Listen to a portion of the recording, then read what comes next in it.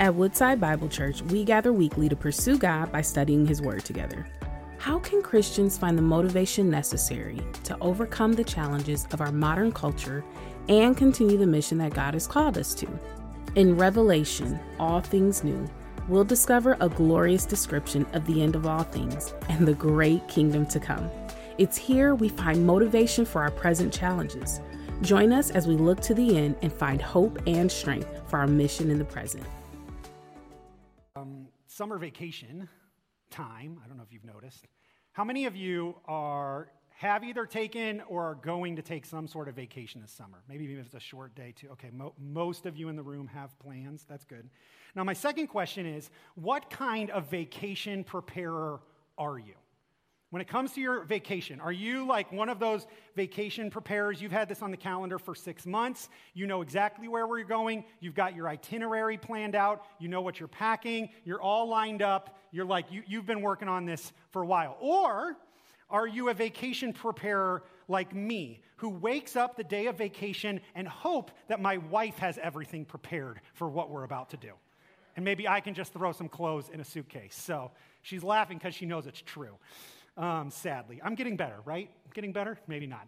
Anyway, right? But what I've noticed is any time that you're preparing to go to a new destination, it requires your preparation. Several months ago, we got the opportunity, Alicia and I, with her parents, travel to Italy because of their generosity and spend a week there. But one of the things I recognized in traveling all the way to Italy is that takes significant amount of preparation.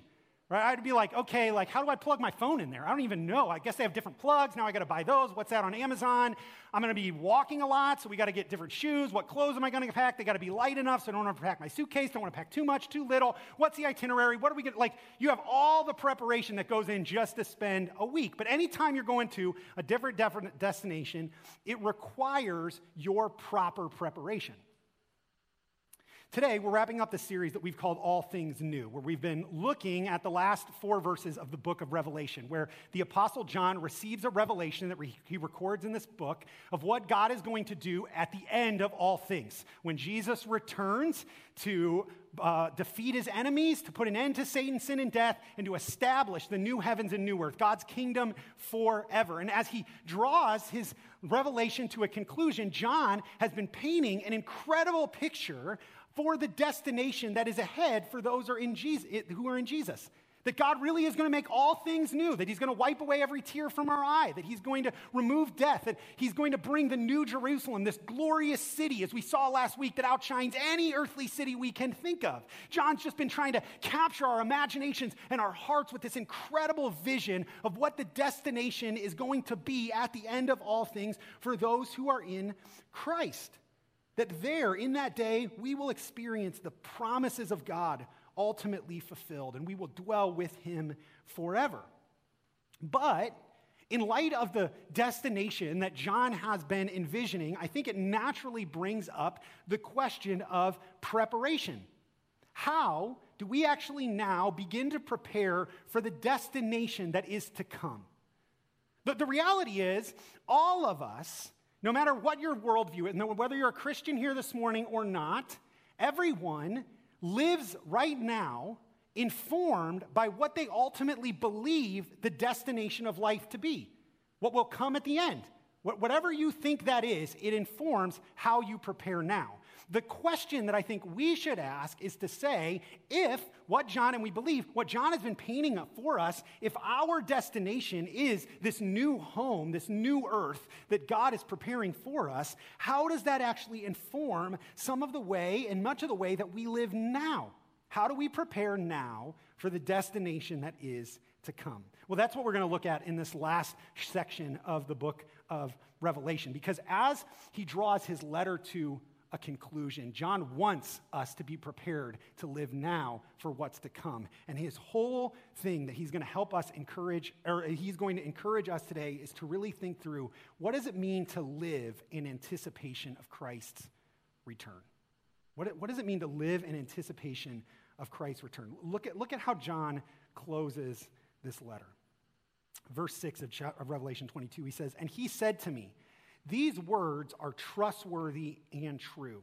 And the Lord, the God of the spirits of the prophets, has sent his angel to show his servants what must soon take place. And behold, I am coming soon. Blessed is the one who keeps the words of the prophecy of this book.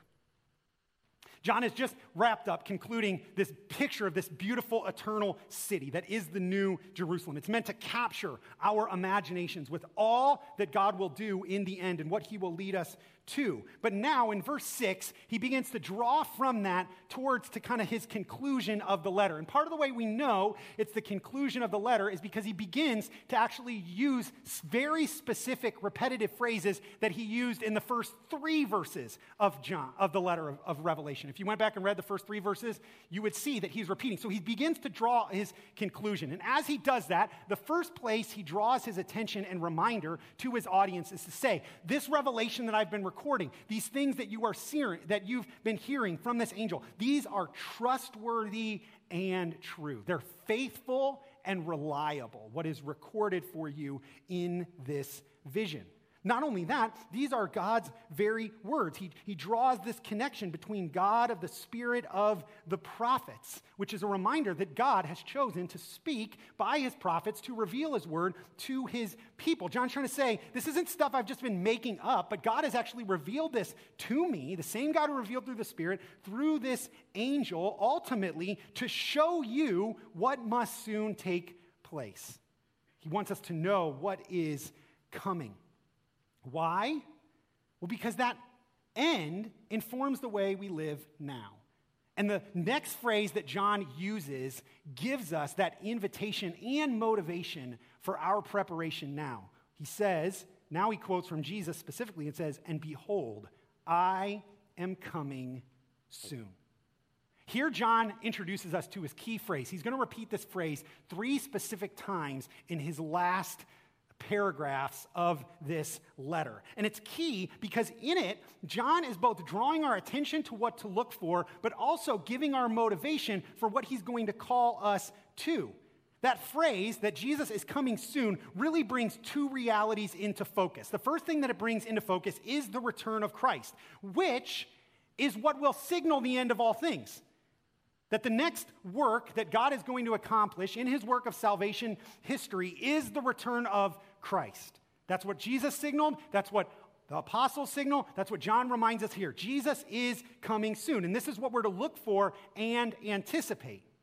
But the second thing that phrase does is it reminds us that his return is imminent, meaning we don't know the day or the hour. So we should live with an expectation that Jesus can return at any moment to signify and bring an end to all things and move into the final phase of God's work of redemption. Part of that imminency is meant to be a motivation. It's meant to remind us, even by this call, behold, I am coming soon, to say, how are you preparing now for when I show up and I bring about all these things that I've been envisioning for you in this book? So even in this, Jesus, via John, is inviting us to consider, how do we live in light of his coming? How do we live in light of the end of what is ultimately to happen? And I think there's 3 things that he'll consider for how we can prepare now for what ultimately is to come. We see the first one come right away there in verse 7. He says, "Blessed is the one who keeps the words of the prophecy of this book." That word blessed, it's the idea of God's favor, what God announces his favor upon. It's used multiple times through the book, but here we specifically see, in light of Jesus' coming, that those whose God's favor is upon is those who keep the words of the prophecy of this book. Well, what does that mean? Well, that idea of keep is the idea of to persist in observance of or pay attention to remain obedient to. Essentially what he's saying is, blessed is the one who sees what this vision is entailing and also the call and command of it, and who then lives or aligns his life with that, who seeks to actually live in line with God's word. John continues. He continues to help us see this is reliable, what I'm sharing with you. He says in verse 8, "I, John, am the one who heard and saw these things. And when I heard and saw them, I fell down to worship at the feet of the angel who showed them to me." So John says, hey, listen, I'm bearing witness. I'm trying to give you, I saw this. I witnessed it, right? Like he's trying to give you his validation of what he's seen. But then he gives this interesting encounter with this angel. He falls down to worship, and look how the angel responds. Verse 9, but he said to me, you must not do that. I am a fellow servant with you and your brothers, the prophets, and with those who keep the words of this book. Worship God. And he said to me, do not seal up the words of the prophecy of this book, for the time is near. Let the evildoer still do evil, and the filthy still be filthy, and the righteous still do right, and the holy still be holy. Now, this is an odd thing. Essentially, John's like, hey, keep God's word. But then he records this weird encounter with an angel. It seems to come out of nowhere, but actually I think it's brilliant. I mean, it's true and brilliant because in this interaction that we have with John, it actually emphasizes the very call that he has to keep his word. Because I think there's 4 things that you see, even in this little interaction, that helps put the focus in keeping God's word. First, it highlights the glorious nature of the revelation of God's word. I mean, think what he's saying here, right? That God has spoken through his angels to John, who's likened as a prophet in the way God speaks to record the revelation for God's people. Like what he's trying to shout to you is, hey, this isn't man-made. Like I didn't make this up. There's not some ulterior thing here. That God spoke by his angels to me to record this for you. It reinforces the supernatural reality and importance of God's word.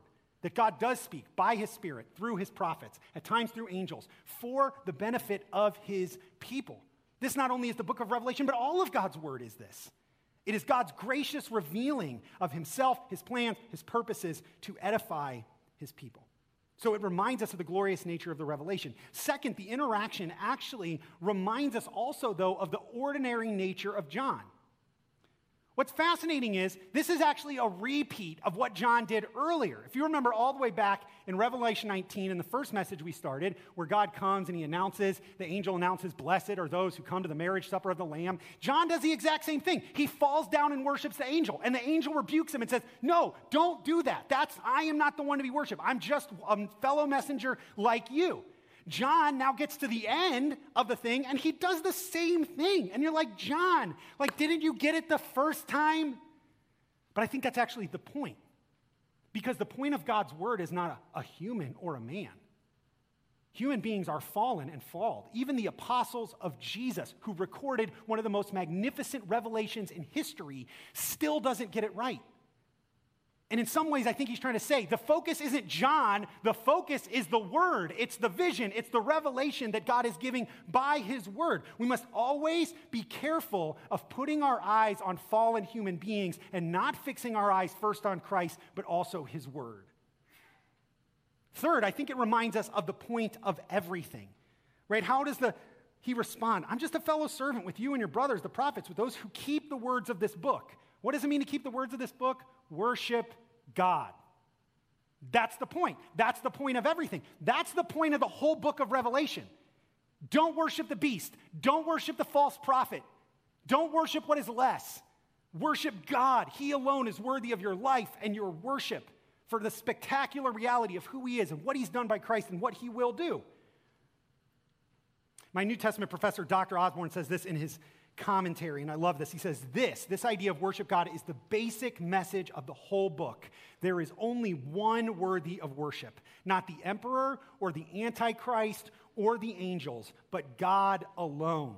Eternity will be typified by the unadulterated and direct worship of God. As the Westminster Confession has said, human beings were created to glorify God and enjoy him forever. The whole point of we keeping the words is a way in which we worship God. We don't just worship God with our lips when we sing. We do that, but we also are to worship God with our lives by how we live in obedience to the revelation that he's given us. And finally, again, I think it puts an emphasis on the importance of the word of God. Not only by reminding us about those who keep it, but look what he says in the next phrase, verse 10. He said to me, do not seal up the words of the prophecy of this book, for the time is near. Now, this is an interesting phrase because this is actually almost a direct contrast to an earlier statement that God gave to another prophet who he gave visions of what would happen at the end to. That prophet was the prophet Daniel. And at the end of Daniel's revelations from God, God actually comes to Daniel in Daniel 12, verse 9, and he says, seal up the words of this because the time is not yet. But here, after God gives his revelation to John, he says, don't seal up these words because the time is near. The next event to come is the final end of all things. And I want people to be prepared. I want them to see what's coming so it will help them to align their lives now. This reminds us that God's word is central to how we live now to prepare for what ultimately is to come. Maybe think of it like this. So I have reached a glorious moment in my parental life. It's been a little bit now, but I reached it, which is I am able to leave my kids home by themselves. The young parents, you get there, don't worry, it comes, I swear. And if you're single, we're all jealous of you that you live this way all the time, right? But like it's that reality, I've reached that. And sometimes when I leave, I have to give my kids instructions for when I'm gone for the house, right? So like imagine with me, my wife and I are going to go out on a date one night, and I come to my kids and I say, hey, guys, listen, I'm going to leave you home alone, but tomorrow we have some friends coming over and we want to have the house ready for them. So while I'm gone, I have a few things that I've written out that I would like you to do, right? So I need you to clean up the kitchen a little bit, make sure there's nothing in the living room, wipe down the toilet, whatever I got to give them to do that I don't want to do. And so, I give them this list. Now, when I leave with my wife, right, what should be the priority for them? Should it be their Xbox or their phones or their friends? No. What should be important is the words that I gave them and the instructions. Because at the end of the day, I'm going to come back, and at that point, there's going to be a reckoning. In some ways, that's what John's trying to say. Listen, there's an end coming. God's trying to prepare you for what's going to come. Therefore, what you need to prioritize are his words and instructions now. Make that the focal point because that's actually what's going to prepare you for the kingdom to come. I mean, John has been laboring throughout the book and throughout the vision that he's received to help you see, listen, at the end of all things, Jesus is going to defeat all his enemies. The beast that stands against him, the power and empires of our world, even Satan himself, he's going to put an end to. And what's going to be forever and ever is his kingdom. So start living now in preparation for that. And the way you do that is by making the words he's given you in the meantime the focus of your life, because that becomes the barometer for how you should live. And his whole point here is to invite you to say, if you're not doing that, do that. That's why he says this kind of strong statement. Let the evildoer still do evil, and the filthy still be filthy, and the righteous still do right, and the holy still be holy.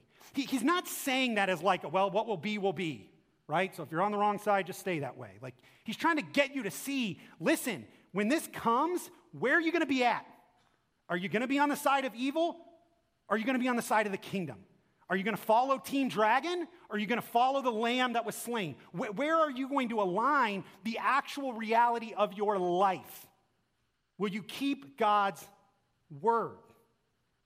And I think one of the things that the book of Revelation does time and time again, and why it's so important, is it is a book that forces us to ask the question that I think every Christian must ask. What does it mean to live out God's word in my day and my culture? Because what Revelation is trying to tell you is that Babylon is behind every worldly kingdom and culture, ours included. No exceptions. The only place where Jesus fully reigns is over his church until he returns. So the question the Christian must ask is, how is Babylon trying to infiltrate me from keeping God's word? And how do I instead align with his kingdom? Listen, Christians should be the most proficient cultural critics we have, because we recognize that our culture does not fully imbibe the values of the kingdom. And if we're to keep his word, then we must constantly be culturally asking the question, is this leading me towards the way of Jesus or away from the way of Jesus? Is this aligned with what he says, and is this preparing me for his kingdom, or is it preparing me for his rejection? To keep his word is to align our lives with his kingdom and his values, which will reign for eternity. And so he invites us to say, you want to prepare now for what's to come? Keep his word. But even in that, we recognize the tension because all of us fail to some extent to keep God's word. So what happens when that happens? Well, the second part becomes vitally important to how we prepare as well. Look at verse 12. Again, he repeats the refrain, behold, I am coming soon. But he even heightens that reality with his next phrase, right? Bringing my recompense with me to repay everyone for what he has done. I am the Alpha and the Omega, the first and the last, the beginning and the end. Here we encounter one of the major themes of the book of Revelation, that when Jesus comes, when he returns to establish God's kingdom finally, what he will bring with him is his justice. That he will deal with sin, he will deal with his enemies, and he will remove them from the earth to establish the new heaven and the new earth for all of eternity. And those who are not on Team Lamb will be removed, along with the dragon and the false prophet and the beast of Babylon. And so Jesus reminds us, behold, I'm coming soon, and I'm bringing my recompense. I'm bringing my judgment to repay everyone for what they have done. And all of us, for a moment, should feel a trepidation. To feel, whoa, if Jesus is coming to look at what I've done, And just to emphasize that he knows what you've done, he reminds you of his sovereignty. I am the Alpha and the Omega, the first letter of the Greek alphabet and the last letter of the Greek alphabet. I am the first and the last, the beginning and the end. Jesus is trying to tell you, I was there at the start, I'm there at the end. There's nothing in your life hidden from my eyes. What makes Jesus the only one able to defeat evil is that he's righteous enough to judge it and powerful enough to deal with it. He is fully sovereign, which should, again, naturally cause some trepidation for us. But that's why John quickly moves to the good news. And he says, blessed, verse 14, are those who wash their robes, so that they may have the right to the tree of life, and that they may enter the city by the gates. Outside are the dogs and sorcerers and the sexually immoral and murderers and idolaters and everyone who loves and practices falsehood. So John says, not only do we prepare by keeping his word, but we need to prepare by washing our robes. Well, what does that mean? Well, this phrase actually comes earlier in the book of Revelation. In fact, if you go all the way back to chapter 7, you'll see this. I'll put it on the screen for you. In verse 14, this phrase is used earlier. It says, and he said to me, these are the ones coming out of the great tribulation. They have washed their robes and made them white in the blood of the Lamb. Therefore, they are before the throne of God and serve him day and night in his temple, and he who sits on the throne will shelter them with his presence. So we see that to wash your robes is to identify with Team Jesus. It's to trust him and experiencing by him a cleansing from your sin. Right? This is what happens when you put your faith in Jesus. All of us are stained with sin. From the moment we are conceived, we are stained with sin, and therefore cannot enjoy the eternal reality of God's presence forever. But the truth and good news of the gospel is that Jesus came to deal with our sin. That although our sin required our death and our eternal separation, Jesus came and died in our place so that when we put our faith in him, he receives the death we deserve and we receive his life so that we can experience God's presence forever. And then he rose from the dead to verify and show death and sin have no power over me and they have no power over those who are in me. When you trust in Jesus, you are cleansed from your sin. That's the invitation to wash your robes. I mean, have you ever had a stain in your shirt that you just cannot get out?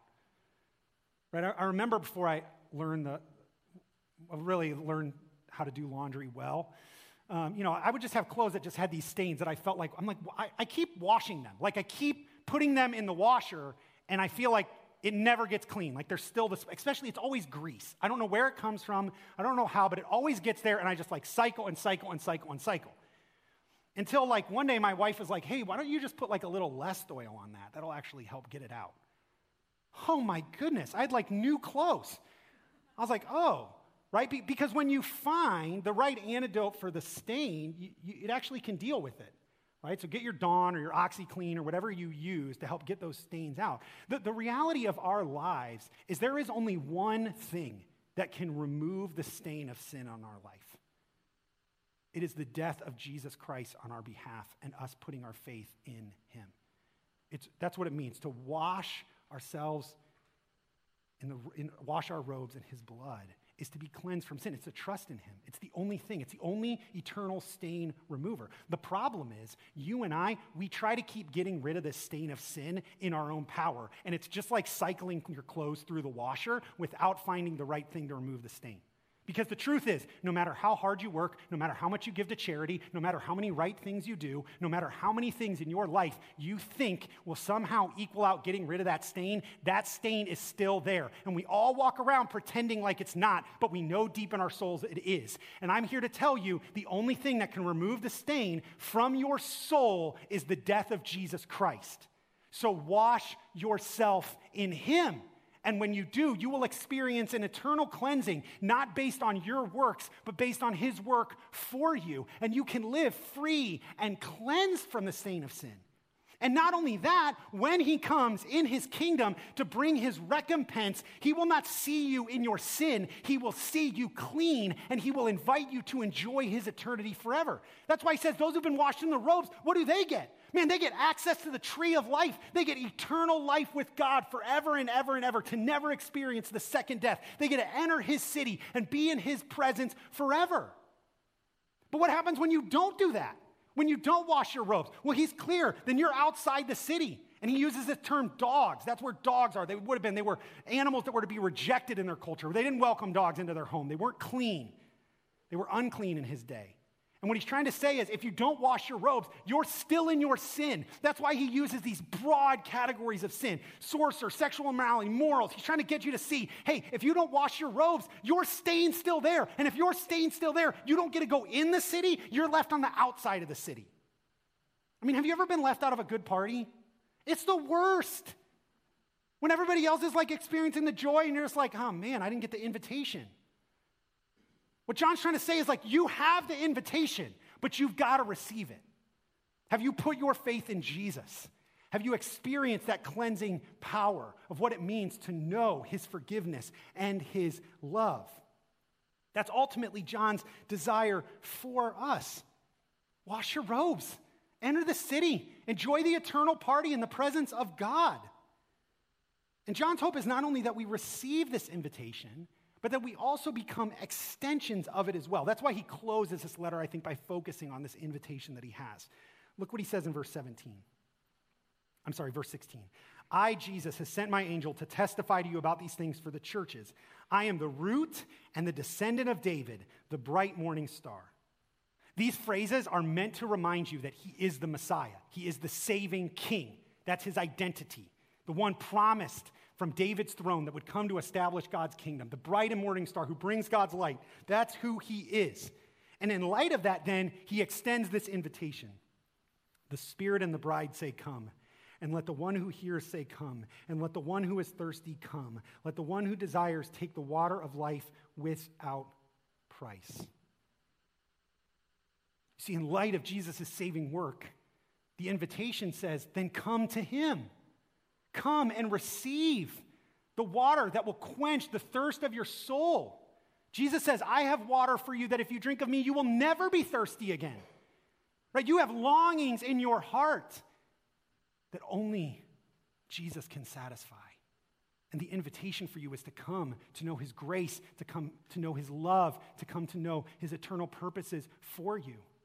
Those things your heart beat for, even the world that your heart beats for, is here. It's made available in Christ, and the invitation is for you to begin to experience it.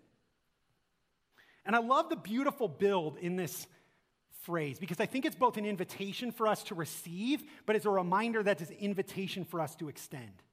Right? In light of Jesus as the saving King, the call comes from first the Spirit. It's the Spirit of God sent out into the world to convict of sin and call people to Christ. We merely follow the Spirit's lead in our mission.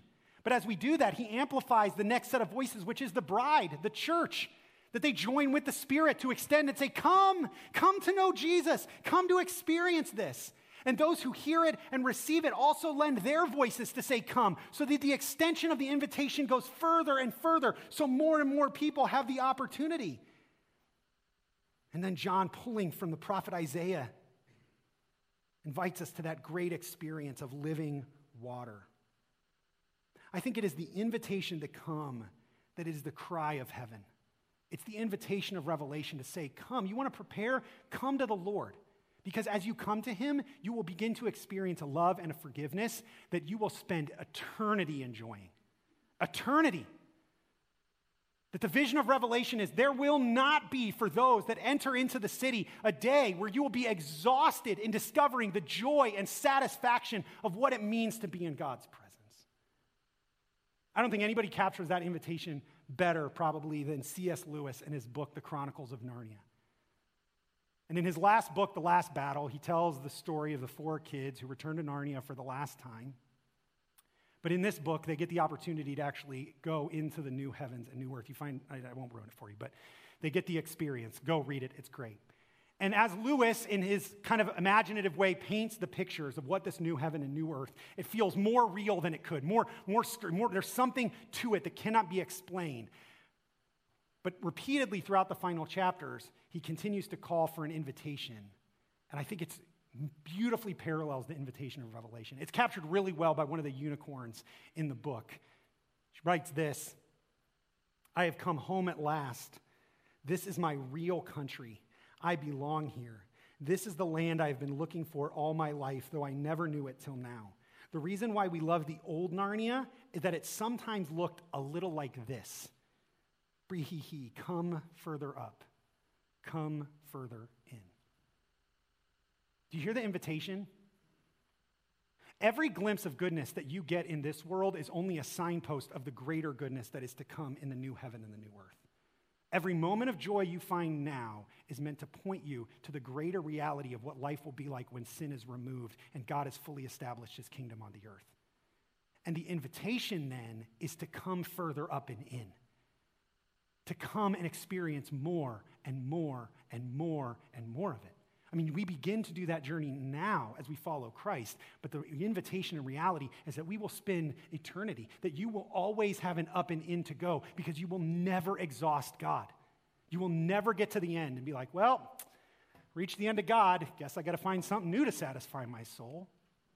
No, the joy of eternal creation with him is that you will experience that joy forever. And I think that's why John ends, that reality. I think that's why he ends right here with the way he does. First, with the warning, and then with an invitation. He essentially gives a warning to say, hey, don't let anybody add to this book, or don't let anybody take away with it. Don't mess with God's word, because this is what's meant to motivate and animate and inform the way you live now and help you see what is to come. But then he reminds us of that phrase from the get-go. Verse 20, he who testifies to these things says, surely I am coming soon. Amen. And look at John's response. Come, Lord Jesus. See, I think what John gives us right there is the heart of what it means to live in anticipation of Christ's return. That those who seek to prepare now for what is to come, that their hearts will cry from the depth, Jesus, won't you come? If you're coming, come. I cannot wait to be with you. The cry of the heart encaptured by the vision of Revelation is to be homesick for our eternal home to come. I remember a while back, we had some friends of our boys stay with us for the weekend while their parents were away. And at the beginning of the weekend, it started off with fun and activities, and we were doing all sorts of things. But progressively, as the weekend transpired, one of the kids just began to get more and more homesick for his mom. And he would ask to call her, and he talked to her, and just kept getting kind of sadder and more distraught and more disdained. And, you try to distract him, you try to comfort him. I'll be honest, at some point, it probably just turned to annoyance for me of like, can we just, come on, like, let's just have some fun, right? Like, I know that's my own issue. But I realized that, like, no matter what I could do for him, there was nothing that could satisfy like the presence of his mom. There was nothing that could offer him the peace and the comfort and the love like being in the presence of his mom. No activity, no food, no hug that I could give. And he longed for it. He ached for it. When's my mom coming home? When's she coming back? When she's going to be here? Those who have put their trust in Christ, been encaptured by what the end will mean, that's the feeling we have. We recognize there's nothing in this earth that's going to satisfy. There's nothing that's going to come into my heart and give me the satisfaction like being in the presence of Jesus. And so, Jesus, when are you going to come? When are you going to come back? When can I be face to face with you? When can I be in your presence? When can I spend eternity free from sin, free from pain, free from the burden of this life? It's the call and cry of a heart saturated in him to say there is nothing I want more than to be in the presence of Jesus. And we cry and we long and we hope and we pray, come, Lord Jesus, come. Because we know he's the only thing that can satisfy. And that's why John says, you're coming, then come. I want to be with you. And in the meantime, would you give me the grace to endure? And I love the last line, don't throw it away. The grace of the Lord Jesus be with all. Because we need his grace now to endure until when he does return. But does your heart cry for him? Does it cry for his return? Because that's the invitation of the book of Revelation, to see how great and powerful he is and to long to be with him forever. Let me pray for us. Father God, thank you once again for your word. God, even my heart just feels full this morning.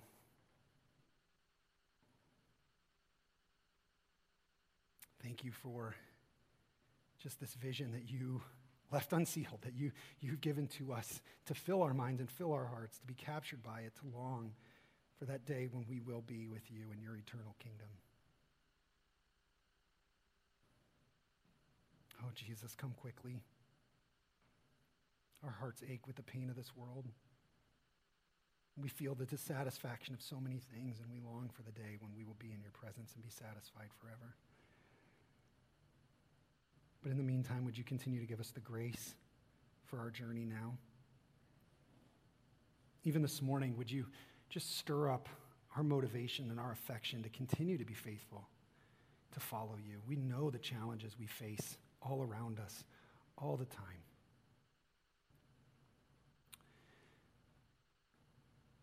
God, we're going to worship you now, joining with the words of this book that you are worthy of all of our praise and all of our worship. And what I want to ask God for us this morning is that as we do that, would you come and by your Spirit just give us, each one of us, wherever we're at, just a little bit more of a taste of your presence. God, almost like when we're hungry and we eat a little food and it makes us desire that much more. I pray that you, out of your grace, just by your Spirit, you just give us more of a taste of your presence this morning, that it would stir in us even more of a desire for your kingdom to come, that it would empower us to live motivated to keep your word and to follow after you. Even maybe for those that don't know you there this morning, God, that you would begin to show your hand, your love for them, draw them to yourself. And I just pray as we worship, you just give us a taste of heaven. Deep in our hearts, where we would say, yeah, that's my home. That's what I was created for. That's where I want to be. That we hear your invitation and we'd follow it. So God, would you do that now? I just ask by your Spirit that you would come while we worship. And we pray all these things in Jesus' name. Amen. Thank you for joining us as we study God's Word together. We would love to hear how God is moving in your heart and get you connected into the Woodside Bible Church family. Head to woodsidebible.org/connect to introduce yourself today.